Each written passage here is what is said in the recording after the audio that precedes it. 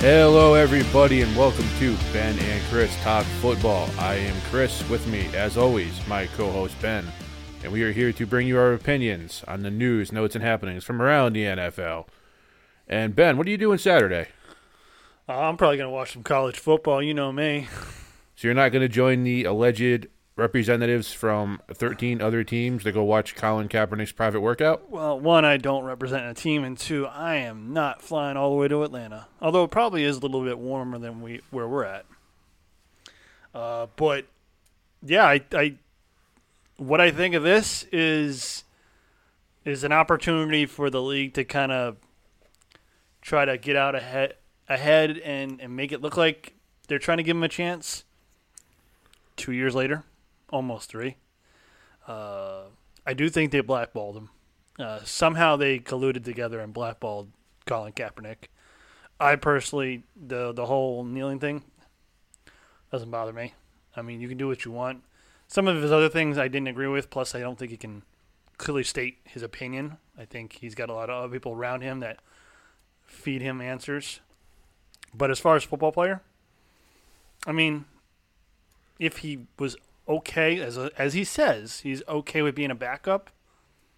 Why haven't you signed a contract yet? Well, yeah, I think they're at this point because they literally just like a week or two ago settled the lawsuit with Eric Reed and Kaepernick. Undisclosed amount, of course. Well, of course. We will never find that out. But I think this is just to get him out there.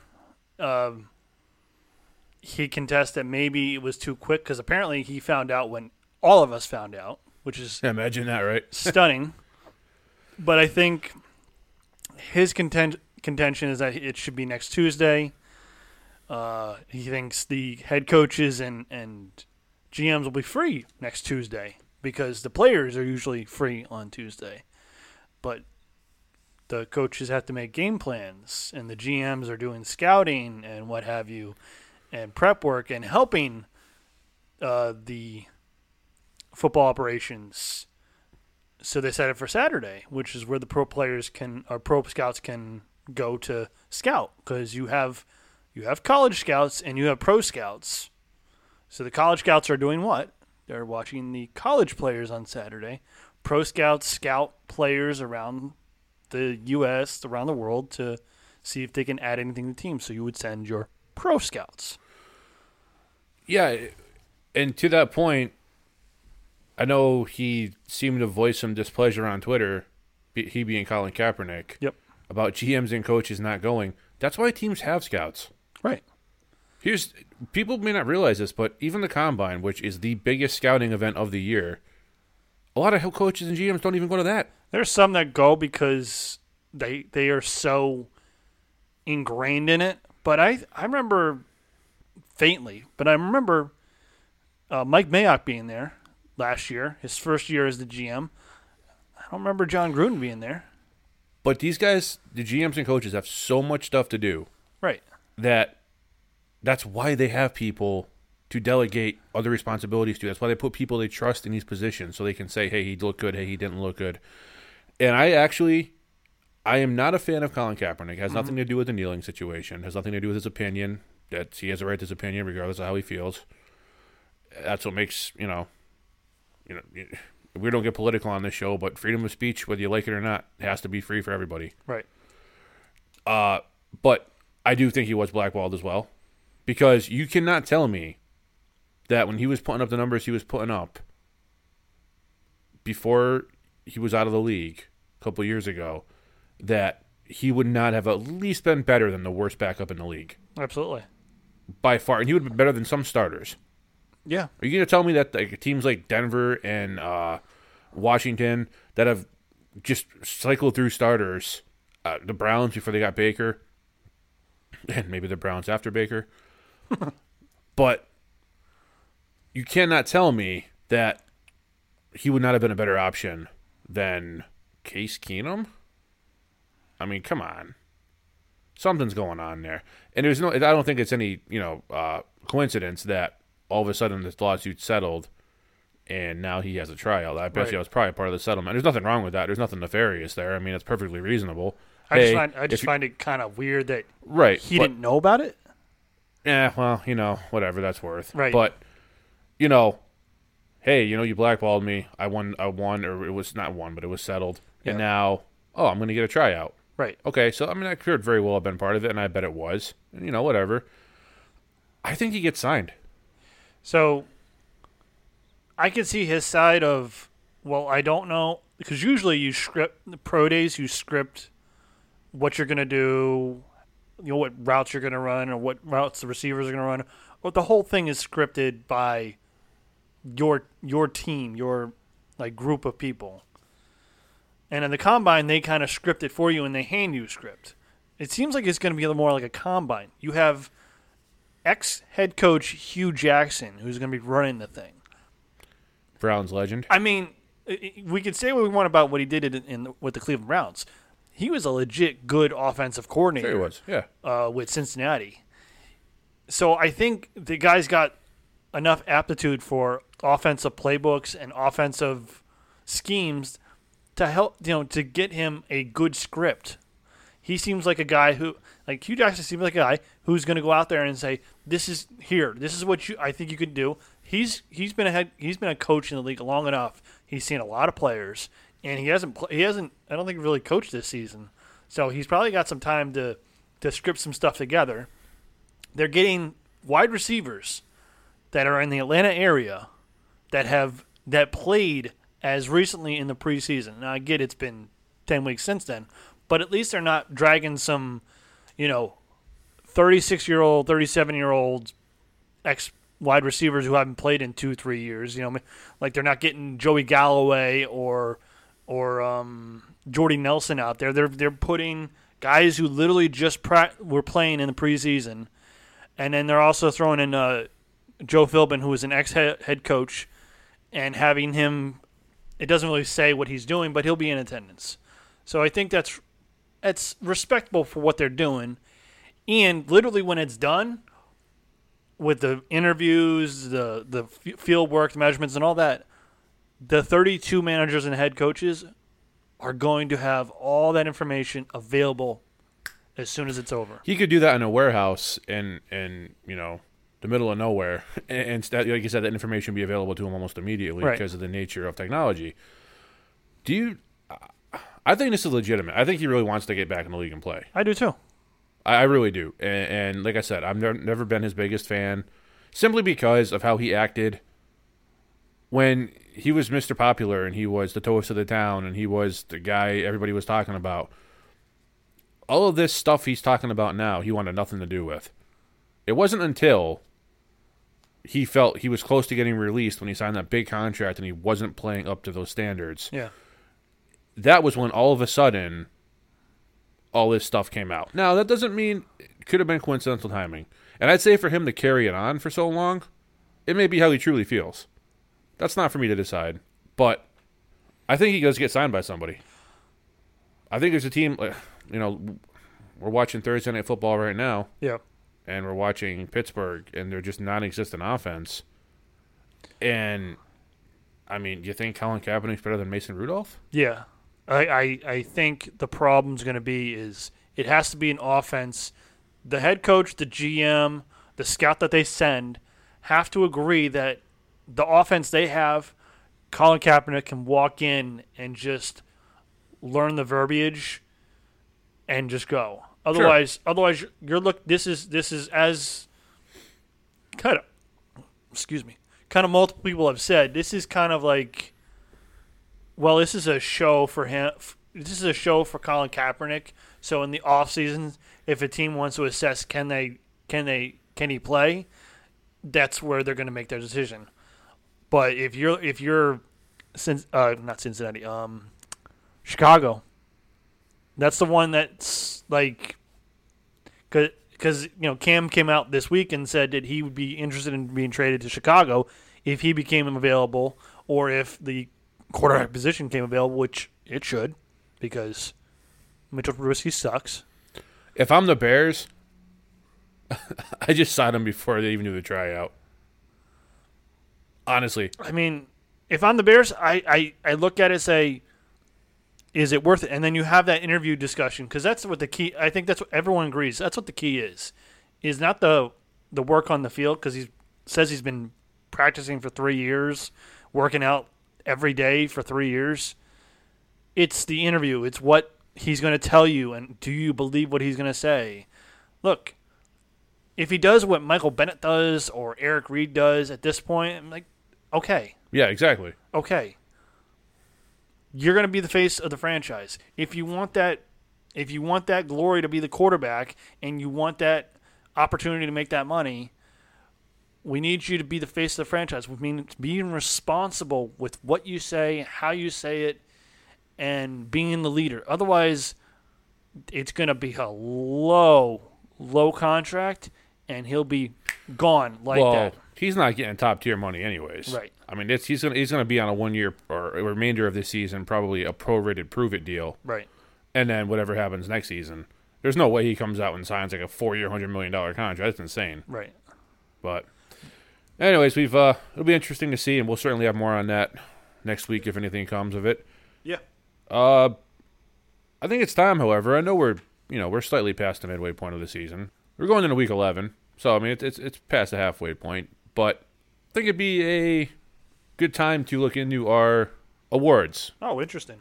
Up until this point, this is who we think so far has earned Offensive Rookie of the Year, Defensive Rookie of the Year, Offensive and Defensive Players of the Year, and of course, the big one, the MVP award. Absolutely. I believe we agree on some of these. We chose them separately, obviously, and we do differ on many of them.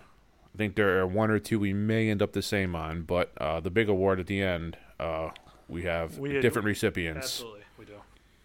So we're just gonna name them and give a brief explanation as to why, and then if we're right, we can say "told you so," and if we're wrong, you guys can throw it in our face. or we can just ignore it completely and just move on. No. We can take credit for good calls. We got to take the blame for bad ones. I'm just saying. We're not going to be that kind of show. You want me to start? Yeah, I think. What do you want to start? Defensive Rookie of the Year? Yeah, we can start defensive rookie because it's kind of simple. Who do you have? I got Devin Bush. Yeah, I do too. He's unfortunately, if you look at the stats, there's really not much there for rookies. It's a lot of veteran players, so it really only came down to Bush and Bosa. Mm-hmm. But I think Bush is clear away the most dynamic player. He's impacted the Steelers' defense greatly as a rookie, and plus, I'll be honest, you know where he's from? Ohio State. No, Michigan. Oh, they meant Bosa. No, Bush. Oh, yeah. Bush is from Michigan. Bosa is from Ohio I get the State. two confused. But he's my boy from Michigan, so I got to make sure I rep him on the list. Plus, he's badass. Well, I have no allegiance to any college, so I just chose him because I thought he's the best player. It was a very close call between Devin Bush and Nick Bosa. Bosa is an incredible talent. He can take over a game. But I just think when you look all around, the tackles, Bush doesn't have the sack numbers that Bosa has. He does have 2 interceptions, and he's recovered 4 fumbles. Yep. So he is Johnny on the spot when that ball is out, and it comes time to help his team change position on the field. And along with all the tackles and just being there in the right time, right place, right time, I think it's him so far. It may end up being Bosa in the end, but as of right now, I'm going to go with Bush. I agree. Offensive Rookie of the Year. I'm gonna go with the beast up in the Northwest. That's DK Metcalf. You think DK Metcalf? Yes, I do. Is the Offensive Rookie of the Year? I do. Kyler Murray on line 1 would like to have a word with you. I'm gonna push the button to ignore because I don't want to talk to him. That's ridiculous. I don't know how. The kid's a beast. If it isn't Kyler Murray, then it's Josh Jacobs. I think it's DK Metcalf. He's a beast. The guy's pulling down crazy catches every week. He's got. I'll give you the 2 fumbles. There's 2 games he had a fumble in each that kind of costed him. It didn't cost him so much in this last game because they ended up winning, but I believe it was Dallas. He had a huge fumble, but he's still a beast. This guy's pulling down receptions, You can't cover the kid in the red zone. He is a beast. All right, he's pulling down. I mean, he's had 6 receptions the last 2 weeks. Okay. Before that, he never went over 5. Never went over 4. I mean, taking you're entitled to your opinion. I'm just saying, I don't know how he's a beast. I'm taking his impact on the field, not so much his stats. Like, I'm not beholding to the stats. I'm taking the impact that's what the player of the year is. That's not how I see it. I see it as an impact on the field. He is impacting. I think he's pulling coverage away from Tyler Lockett so that Lockett can get the numbers. If a wolf thinks he's a giraffe, does that make him a giraffe? Yes. Well, you're ridiculous. You belong in this day and age then. Okay.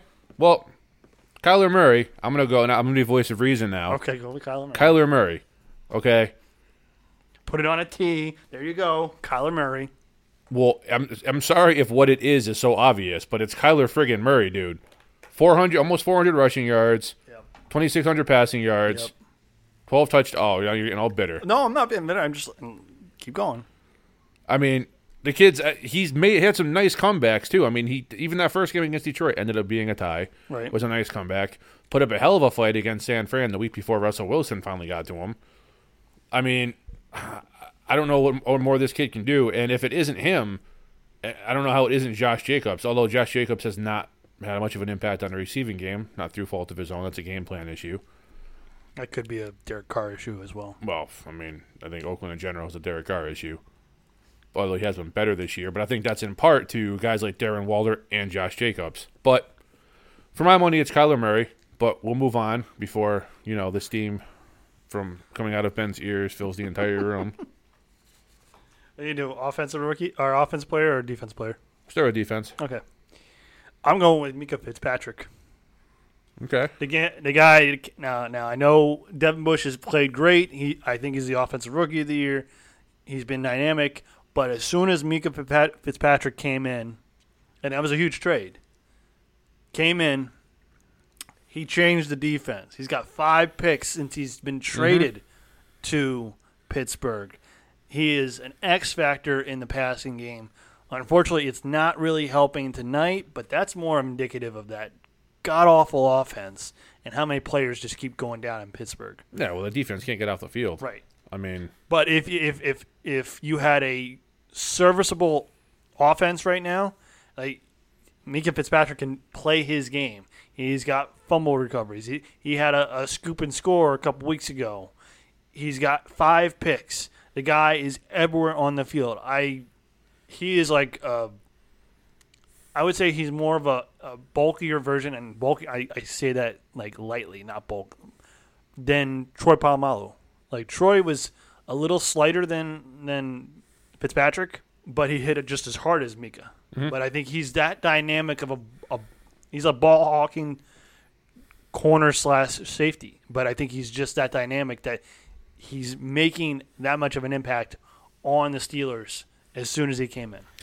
Cannot deny the impact he has had on that defense. I mean, that defense did not look good the first few weeks of the season. When he came in, he just changed the entire culture with the way he plays. They already had some talent up front with Devin Bush, T.J. Watt. Now to have somebody in the secondary on that level also completely changed the dynamic of that team. So that's a really solid choice. I went with, call me a homer, I went with Jamie Collins. That's fair. 48 tackles, 6 sacks, 3 interceptions, an interception return for a touchdown, 2 forced fumbles, recovered one of those. I mean, every different level he's made an impact on, and every time, the Patriots didn't do so great against Baltimore, granted, but they're still overall the number 1 defense in football. Right. Because of how dominant they were the first 8 weeks. And every time a play was made, it seemed Jamie Collins was right there in the mix. Whether he's making the play or causing he's it, taking right. it, whatever, he's got his hands in the cookie jars. Well, much like Fitzpatrick, you may look at his 5 interceptions is very nice, but you may look at not a lot of tackles, not a lot of this.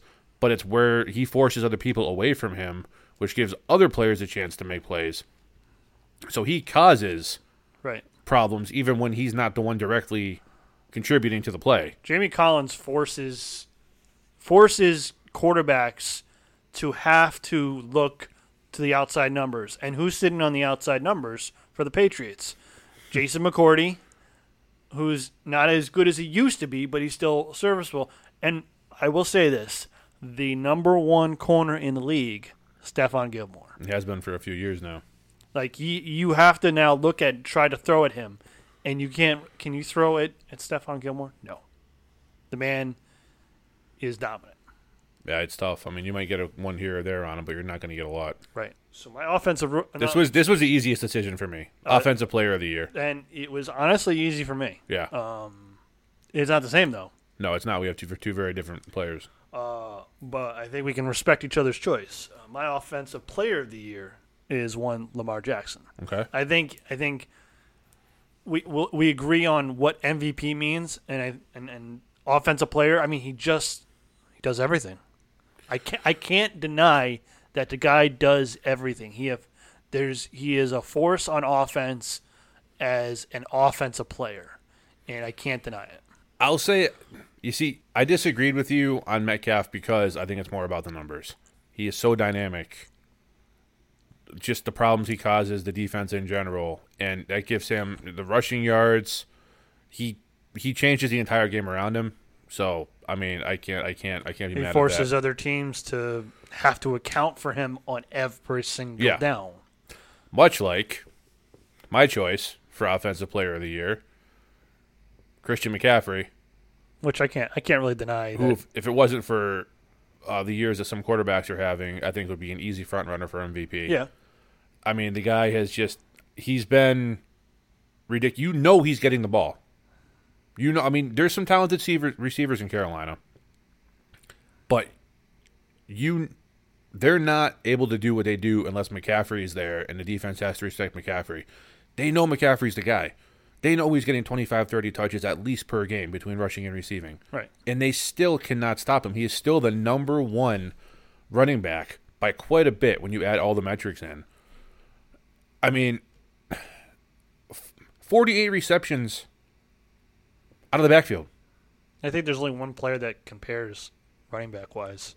Receiving wise? Receiving, just strictly receiving. Okay. It's Kyle Eckler. Austin Eckler? Austin Eckler. I don't know why. I was thinking Kyle Allen for some reason in my head. It happens. I think Austin Eckler was the only one receiving wise that kind of compares. Sure, absolutely. But we don't know what he can do running and receiving in 16 games because now Melvin Gordon's back. But we know what Christian McCaffrey can do 16 games, running, receiving, everything. I know he blocks. The guy sticks his nose in linebackers all the time, so he does everything. 48 receptions, 400 yards. He has 3 receiving touchdowns, 989 rushing yards, and 11 rushing touchdowns. This guy is the number one receiving back. He's the number one rushing back. He's the best at his position, and I don't even think it's close. I mean, Saquon was comparable last year, but he's disappeared this year for injuries and other reasons. But I think the clear number one is Christian McCaffrey as far as running backs go. If Minnesota used the running back out of the backfield more in the receiving game, Dalvin Cook would be right there too. But I haven't seen Dalvin Cook run the routes. Not like McCaffrey. McCaffrey's just unique. He's a special player. And Cook has had injuries in his first 2 seasons, which probably resisted his growth in the passing game, whereas Christian's just been evolving. He came in with, he can run the ball outside the numbers. He can catch the ball out the backfield. The question was, can he run in between the tackles? I think at this point we've proven Christian McCaffrey can do everything. Yeah, and I remember his first couple of games his rookie year. Not impressive from a rushing standpoint. He'd have like 13 carries for 12 yards, but then he'd catch 8 passes for 110 yards and 2 touchdowns, and it's like, this guy a receiver or a running back? And now he's added that level to his game where he actually is a formidable runner, and this guy's breaking long runs. He's doing everything in every aspect of the game. I mean, you couldn't ask for more. You do have to give him a pitch count, though. You should. I'm just saying you got to give him a pitch count because he is a running back. And if you have a big lead, which isn't likely with a young quarterback like Kyle Allen, but I mean, no, you're 100% right there. You can't run him out there 35 times a game for 16 games and expect him to have anything resembling a decent length career. Or be fresh enough for postseason play if you make it there. Yeah. Well, we got the big award. The big one, and we disagree on this. We do. Not because of any disrespect for the other one's player, but just for our own reasons. Ben, I think it's pretty obvious based on what you've been posting and saying recently who your MVP is. I don't think I really hit it this week, and we kind of discussed this after I posted my top 10 list for MVP. So I'm going to hold tight. Russell Wilson, MVP. The guy has thrown 2 interceptions. Mm-hmm. So he got over 20 touchdowns. It's impressive. He is dynamic. He is. He runs the ball when he needs to, and yet again he proved this week he either runs out of bounds or he will slide before he gets hit. Even if he doesn't get the first down, he's going to slide because he knows it's just not worth getting that extra yard or two if it's not in the most clutch situations. He won't go for that extra yard or two if it's the third quarter and there's 10 minutes left. Mm-hmm. But if it's the overtime and he needs a big run, guess what? He did it. Record-wise, they're not number one, but you could argue they're the number one team in the league right now. They have all the weapons they need. They got a running back who's fully charged, ready to go. Defense is coming around. Yeah, they definitely are. Definitely are. I considered one of their defensive players for Defensive Player of the Year, and it wasn't Bobby Wagner. Bobby Wagner's the one I looked at. I didn't look. I was looking at Shaquille Griffith. Oh, yeah. The corner. Yep. But I think Russell Wilson's clearly, in my opinion, the MVP at this juncture. Well, I'm going to disagree, as I stated. And when I look at MVP, it's kind of how you apparently looked at Offensive Rookie of the Year. Yep. And it's impact on the game and their team. And there's no denying Russell Wilson's impact on his team. And there's no denying how much trouble they would be in if he were not on the field. I just think there's one player who the team literally built the entire offense, game plan, playbook around this player.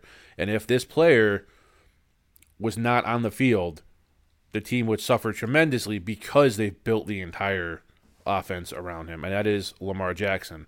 Lamar Jackson, in my eyes, is the MVP to this point because he is so dynamic and he just can do things. He's a video game in real life. Yep.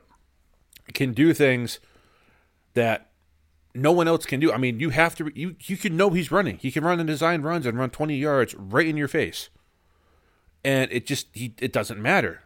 He's just, to this point, no one's figured out how to stop him.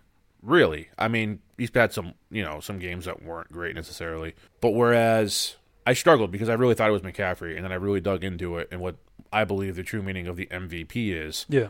I don't think there's any one player performing at a high level who's more valuable to their team than Lamar Jackson.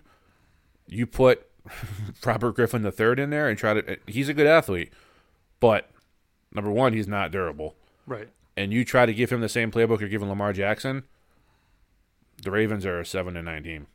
At best. At best. With Lamar, 13-3. 14-2. Yeah. I mean, they're a with Lamar, they're a top 2 team in the conference. Yeah. And I mean, I don't know what else to say about the kid that hasn't already been said, other than what we both said. Stop taking the big hits. Learn from guys like Russell Wilson. Learn to slide a little bit. There's nothing wrong with that. It will lengthen your career. You'll be healthier. You're not going to miss games with an injury. Just stop taking the big hits, man. Because if you stay healthy, you have a career ahead of you like few have ever seen. Right. You're going to break every quarterback rushing record in the book, probably by like year 4 or 5. I mean, he's already, I think he's like the 14th leading rusher in the NFL at quarterback. I can see him having a career similar to Randall Cunningham. Okay. Because Randall was a very mobile quarterback when he was younger, but he had a huge arm. Same as Vic. Extremely talented, extremely athletic, very mobile, and developed his. I mean, he did have that stint where he wasn't in the league. But when he came back, he was a little less mobile, but he had more of a passing game to him. Yeah, It's the only thing. Yeah, that's the only thing Jackson's got to do is he's got to continue to develop that passing game, and the only way he can do that is if he doesn't take the big hits. Because if he takes the big hits, he's not going to be able to be on the field to practice and learn how to be a more efficient passer. Because then you're rehabbing, and if you're rehabbing, you can't develop your skills. Kind of works hand in hand. So, just like Mahomes, I want him to not take the big hits, especially right now. I think he's at a critical point where he needs to stay healthy. Jackson, just stay healthy. I want the talent on the field. I want the best players on the field. And if you take big hits like that, you're not long. I have to say, it sounds crazy. Yeah. I very nearly chose Patrick Mahomes because he missed the last 2.5 games before this past weekend. And he is just under 100 passing yards under Russell Wilson. Yep. And he has 18 touchdowns and 1 interception. He has those kind of numbers, and he's missed 2.5 games. And Russell Wilson is leading the league in those categories, by the way. He's not leading in passing yards. He's a few hundred behind Rivers, I believe. But Rivers is just accumulating stats. Yeah, exactly. Rivers isn't competing in any fashion. Guys like Mahomes and Russell Wilson and Lamar Jackson are. Yeah. But I mean, I went with Lamar for the reasons I said, as far as what he can bring to the table and what he does for the game. But man, I'll tell you, Mahomes will be right there in the end if he stays healthy. We got 7 weeks left. Things can change. Yeah, and we'll revisit this after the end of the regular season too, and we'll look back in these picks and see how they hold up, and make appropriate adjustments. Yeah, I think so. Speaking of appropriate adjustments, you know who can't do that? The New York Jets. Yeah, and Adam Gase, the worst coach in the NFL. And before, it's funny because before we came on, we made the rundown. We discussed what we were going to talk about with the Jets. While we're getting ready, me being nosy, I like to work on Twitter and see what's going down. It's not really being nosy; it's put out there for everyone to see. It's the Jets are the Jets, aren't they? Because it's yet another incident with a Jets player where the front office, GM, head coach just can't get out of their way. Make the wrong decision. So this week, the CEO came out in support of Adam Gase, saying we're not going to make a head coaching change next season. He's going to be a head coach next year. If I'm a Jets fan, I'm already depressed as it is. Now I'm even more depressed. Yeah, it doesn't bring me in a good spirits for the holiday season. And then Sam Darnold comes out and doubles down on it.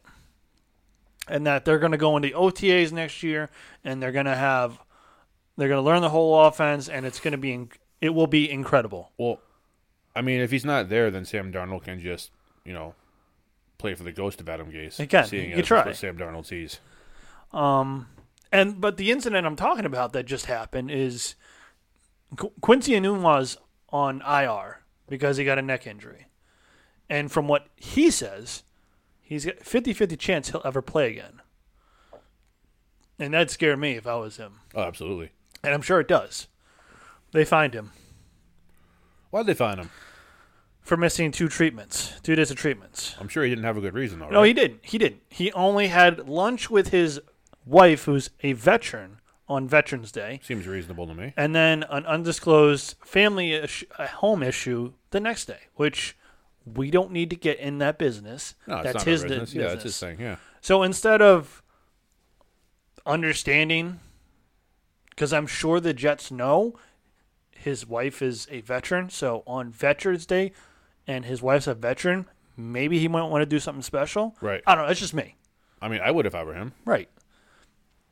But instead of understanding or talking and, coming to understand, hey, because he knows he should have been there. He said it.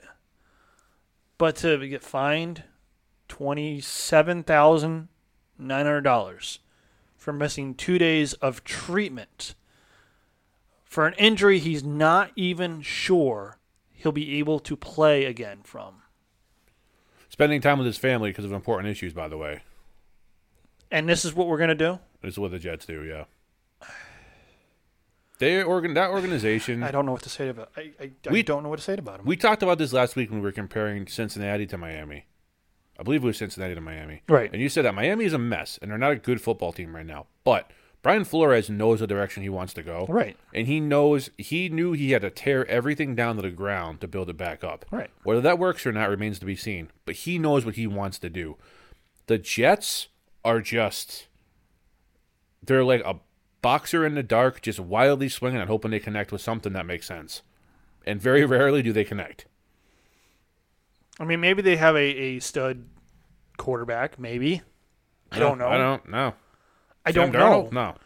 I mean, when your stud quarterback thinks, oh, all we need is our tight end back, which, by the way, he came back for 2 seconds, and now he's on IR.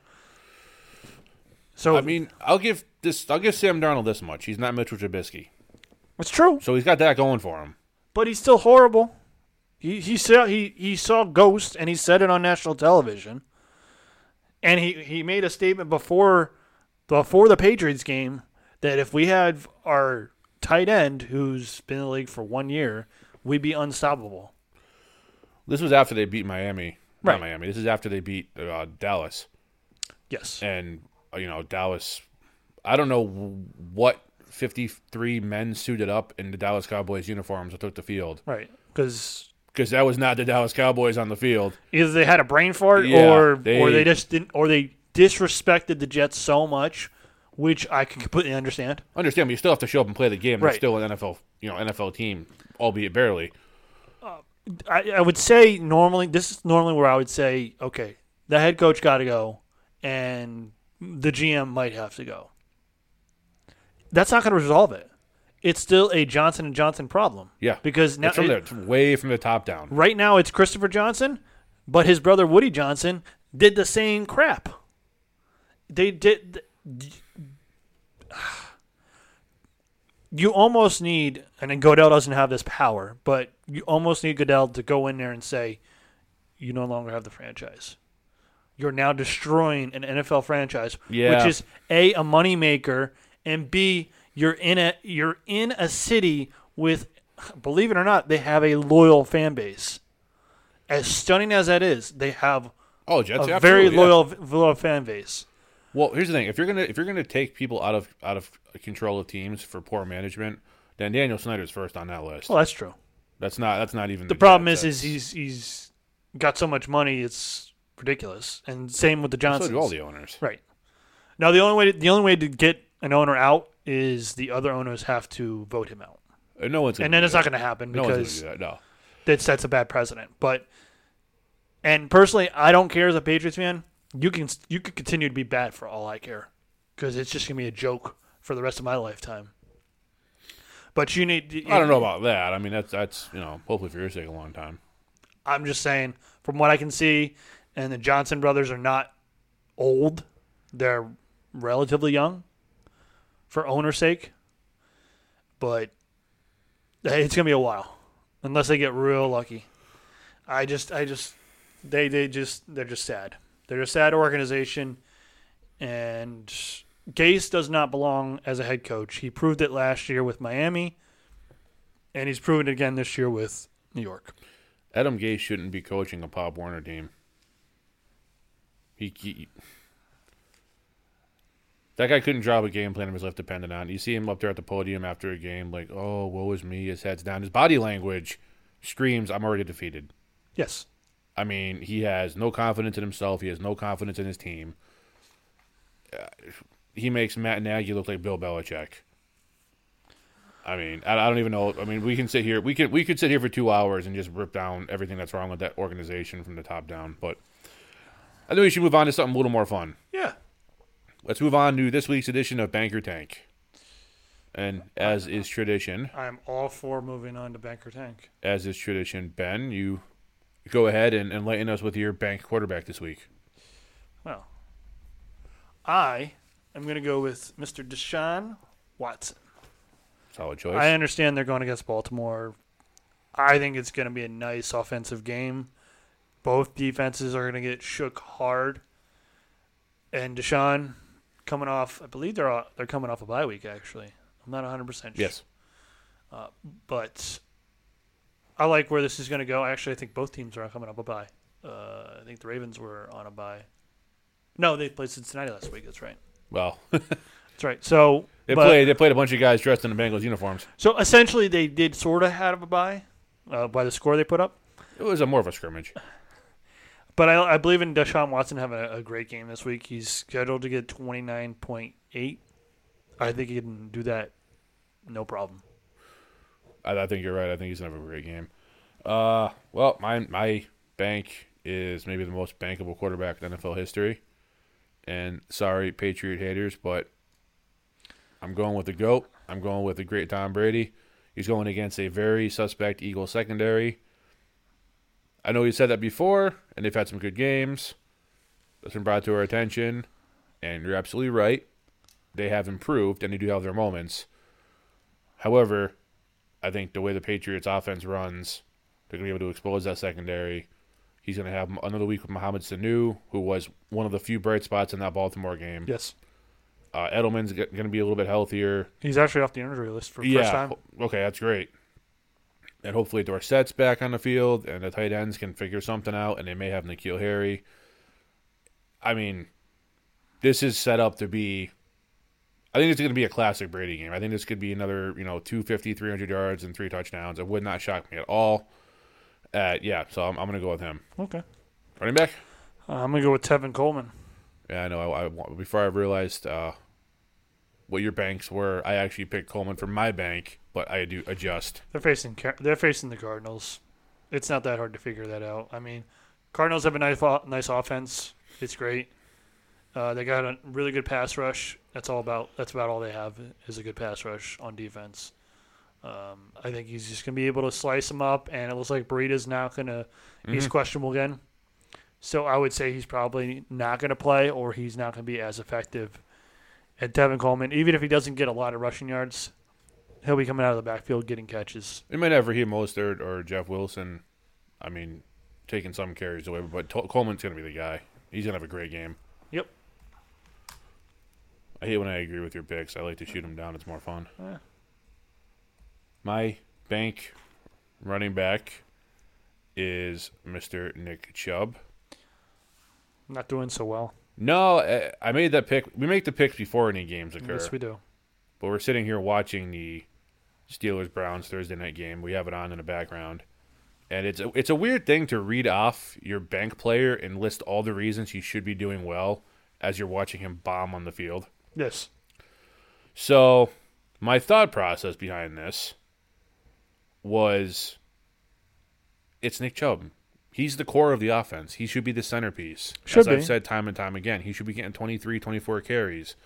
But instead, they're doing all these design plays for Kareem Hunt, and Chubb is getting to run right into the teeth of the defense and not doing well. Oh, look, Kareem Hunt's in again. Awesome.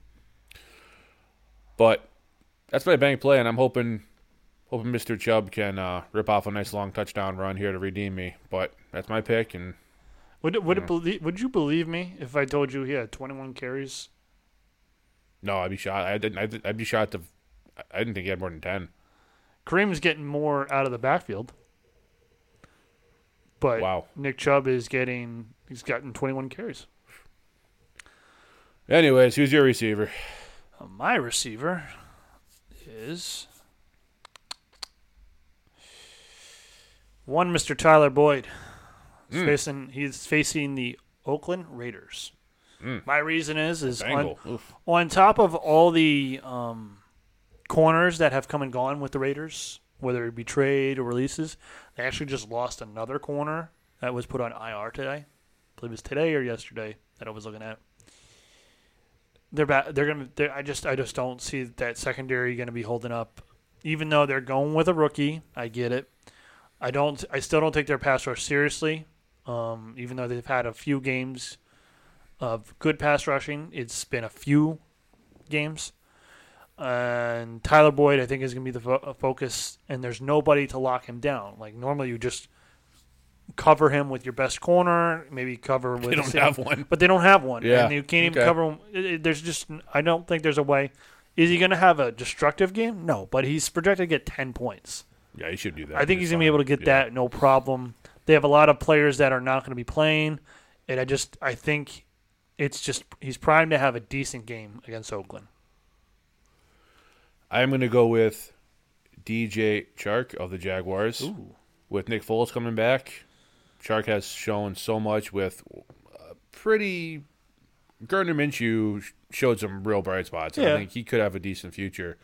But Nick Foles is a much more steady pocket passer, more accurate, going to make the smarter throws. And I think a guy like Chark, now that they know what they have with him, is really, really going to excel.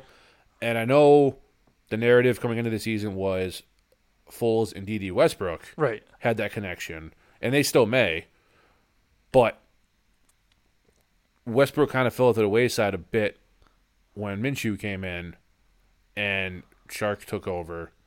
So I think Chark is going to have a very, very big role in the passing game still with Foles, and I think he's going to have a great game. You're not concerned at all that maybe early in the game he throws one ball to Chark and Chark makes the wrong read and then he just goes back to DD all the game long? No. First of all, because DD isn't, I hate to say it this way, but he's not talented enough to be the primary guy. No, he's not. And Foles has been there watching the games. It's not like Nick Foles, went into a cryogenic sleep for 10 weeks and all of a sudden woke up and he's like, oh, who do I throw it to now? He's been watching the film. He's been helping Gardner Minshew while he heals. I mean, he knows what's going on. He knows He knows who to throw it to. So I mean, it's a fair, because there is a certain trust there between a quarterback and a receiver. I mean, it's a fair question. I just don't think so. I think Nick Foles is smarter than that. Okay. Oh, I really just said that. You did. Huh? You made a compliment about a guy who beat our team 2 years ago. Well, the way our defense played 2 years ago, they deserve to get beat. Well, as you like to say, where there's the bright spot, there's always the darkness. And we're going to go with the tank now. All right. Josh Allen. Yeah. I honestly never thought this season I would pick a player to be tank against the Miami Dolphins. Yeah, it seems kind of weird. But I'm picking him I'm picking him to tank against Miami Dolphins in Miami. I'm I'm skeptic on what the Miami Dolphins are doing, but as much as I'm skeptical, I like what Brian Flores is doing, and I'm gonna rest my hope on Brian Flores putting that game plan in to stop Josh Allen. Not to mention, Josh Allen is pretty capable of doing that himself. Yeah, I mean, even when he's had decent games this year, he's not. He's a poor man's Lamar Jackson. Honestly, he's great value Lamar Jackson.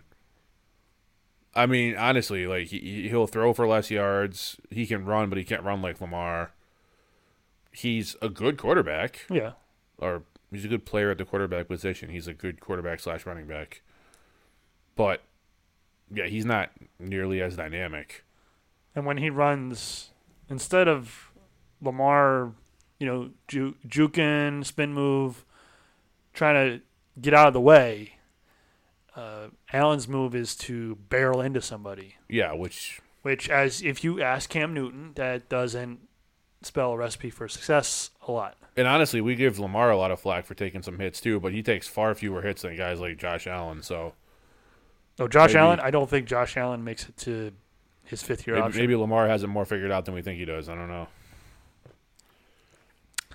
Running back. I'm going to read my my tank quarterback first. True, because we. Go ahead of yourself. You were so excited to share the bad news in your tank running back. I did. That, mine is the guy on the other side of the ball in that Miami-Buffalo game. Oh, yeah. And that is Ryan Fitzpatrick. This guy comes out of nowhere every couple of years, and he has seemingly every year, a couple of good games, and then he just disappears. It's about time for Ryan Fitzpatrick to disappear against a pretty solid Buffalo defense. And I think they're going to act like that offense is better than they are, and they're going to make some mistakes. And Fitzpatrick could make me regret this decision in garbage time because he could end up having like 90 passing yards until 8 minutes left in the fourth quarter. Absolutely. And then throw a couple of bombs, and all of a sudden, your bank picks a bust, Chris. Yep, but that happens too many times. But I'm gonna run with it because we got to choose somebody. Yep. I'm gonna go Fitzpatrick. Now you're running back. Now my running back. I'm gonna go with Jordan Howard, running back, and with Philadelphia. Okay. Now is that because they're playing the Patriots or because Miles Sanders have a bigger role? I think because they're playing the Patriots. Okay. I think if there's something Bill's gonna do to his defense, he is gonna shake that cage because essentially for 2 straight weeks they got ran on. Yeah. And he would instill that in him, that even if they didn't get those fumbles by Nick Chubb and get those turnovers in key points of the game, they could be staring at a two-game losing streak. And that's not something Bill's going to take lightly. And I think he instilled in them that you better stop the run this week. Mm-hmm. So as I think I thought about Sanders, I even thought about doubling down and saying both of them would tank, but I stepped back for a second thinking, no, I think Sanders might get some good yardage in the passing game. Yeah, he should, yeah. So I'm just going to stick with Jordan Howard. I'm going to go with Leonard Fournette for my tank running back. Oh, he's had some real bright spots this year, and then he's had games where he just disappeared. that's true. And the Colts, for whatever it's worth, are pretty decent against the run. And Fournette's more of a power runner. Yeah, he is. And you don't necessarily see power runners succeeding against, or getting, maybe not succeeding is not the right word. You don't see them getting big numbers against teams that are decent against the run because they're not going to break that long run out of nowhere when, their strength is going against the bad teams and getting into that second level by just breaking through the line. Yeah. Probably not going to do that a whole lot against the Colts. I mean, they're not, defensive juggernauts by any means, but they're a solid defense. And he has a tendency to just disappear. And if they do fall behind, which I think they will in that game with Brissett coming back, the game plan does not set up for a good Leonard Fournette day. Okay. Receiver, tank, and I hate to say this, Juju Smith-Schuster. And unfortunately, this looks like it's actually going to be fruition because he left the game early tonight. Yeah, unfortunately. With a concussion. So I do feel slightly bad at this point, but You picked this before I the game picked this out, way before the game came out. I picked this yesterday, so I'm gonna stick with it. And unfortunately, I just thought that because Greedy Williams is playing pretty good as a corner, despite what Troy Aikman said tonight, he's not a great corner. He's played pretty good, and you got Denzel Ward on the other side. A nice front four. It just doesn't spell well for Mason Rudolph as it's been portraying on TV right now. That Juju was going to have a good game, even if he stayed in the game. I just didn't think he was going to have a good game. No. You see, he hasn't been having good games, even when he's totally healthy, playing majority of the snaps. Like 1, maybe 2 good games this year, but yeah, nothing like last year. He needs a guy on the other side, is what he needs. Last year he was a game changer, and this year he's wide receiver 3. But there's too many factors. Yeah. At this point, to say what exactly it was. My tank receiver is Chris Godwin of the Buccaneers. Nothing against Chris Godwin. I think he's a great player. I just think Tampa Bay's offense is so inconsistent. It's like Jameis will forget he has 2 talented receivers and good tight ends, and he'll just pick one person to throw to. and that person's been Mike Evans recently, and it should be Mike Evans because he's the best receiver on the field. But Godwin's close. Godwin's a tremendously talented guy. He is. But few people are Mike Evans. And I think it's going to be a shootout with the Saints. And I just see this being a game where Jameis hooks up with Evans on like 3 or 4 really big passes, gets him a couple of touchdowns. And it'll be one of those where Godwin gets like 6 catches for 70 yards. Which is fine, but people who have Chris Godwin for a few weeks there were getting accustomed to him kind of carrying the receiver position, and he's not going to do that this week. Can he do it for one more week so I don't have to deal with Evans?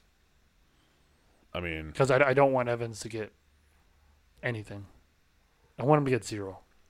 Well, good luck with that. I'm So hoping most he of gets the defenses he plays, but that's I- probably I have- not going to happen. I have ulterior motives on this, but I don't want him to get any points. Unbiased analysis, Ben, is what we offer. Unbiased analysis most of the time, Mentioning unless we're talking about the Jets. true. All right, from Banker Tank to Game of the Week, who you got? Game of the week. Well, you just talked about him. I'm taking the Saints at the Buccaneers. All right. And I think, to your point, it's going to be a shootout. It's going to come down to, I think the Saints are going to put up more points, but it will be a shootout. And I will say that the Saints are going to win 34-20. 34-20. Yes. Okay. I'm going to go with, what I think could end up being one of the games of the year. The Houston Texans at the Baltimore Ravens. That's a bold statement. You have Deshaun Watson and Lamar Jackson. I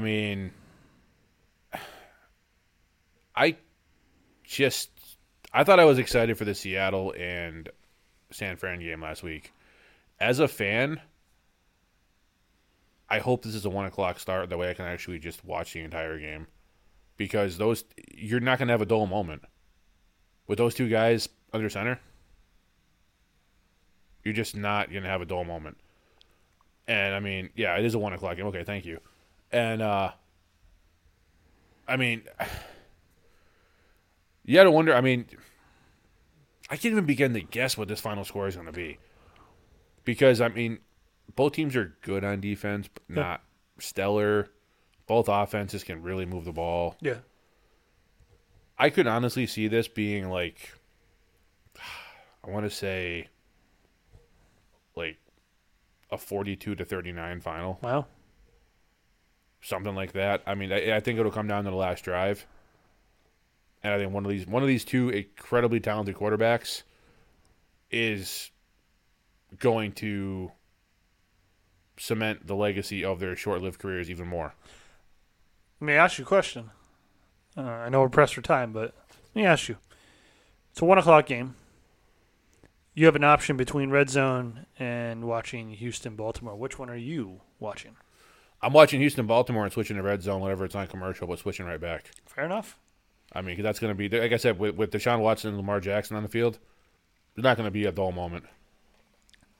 Yeah, this is going to be a game that's because it's got playoff implications, seeding absolutely. Implications, Division standing implications, everything. And you got two, I would say, upper tier quarterbacks in this game that hopefully they stay healthy. But I think it's going to be a very exciting game. I agree. I think Houston wins. Wow. In a very, very good, competitive, and fun game. In I Baltimore. think Houston barely pulls it out. In Baltimore. Ooh, that is a statement. It'll be a statement win. Does that propel Houston to say the number 2 seed? Like not actual seeding wise, but like if in your power rankings, would that propel them to a 2 seed or even, dare I say, the 1 seed? We'll find out because they're going to play the Patriots too later in the season. True. So, you'll know. I mean, Baltimore beat the Patriots. Now, if Baltimore beats the Patriots, and if the Texans beat Baltimore, and then the Patriots beat the Texans, it's like you have this three-way dance of these three incredibly talented teams, and it's gonna be a lot of fun. It is. I think the AFC playoff picture is, I don't want to say as wide open as it's been in years, but man, it's going to be some fun playoff matchups. Because even teams that don't have the best records in the world have a lot of talent and can really give these top tier teams, Oh, absolutely. the run for their money. I think no matter what top 6 teams you get in each conference, it's going to be good. It's going to be good football. Absolutely. If we get the right matchups, especially in the AFC or NFC, we get the right matchups in the divisional rounds. It could be good stuff. I like where it's trending. It is a good time to be a football fan. It is. And with that, we're going to wrap it up. That's it for today. Thank you very much for listening. We'd love to hear from you. And Ben, how can you get a hold of us? Well, you can hit us up on Twitter. It's Ben Chris Talk FO1. You can hit us up on Facebook / Ben and Chris Talk Football. And on Instagram, we have videos going up, 1 or 2 a week. Some weeks are more, some weeks are less. And you can get us at Ben_Chris Talk Football. Thank you very much, guys. Good luck this weekend. Thank you.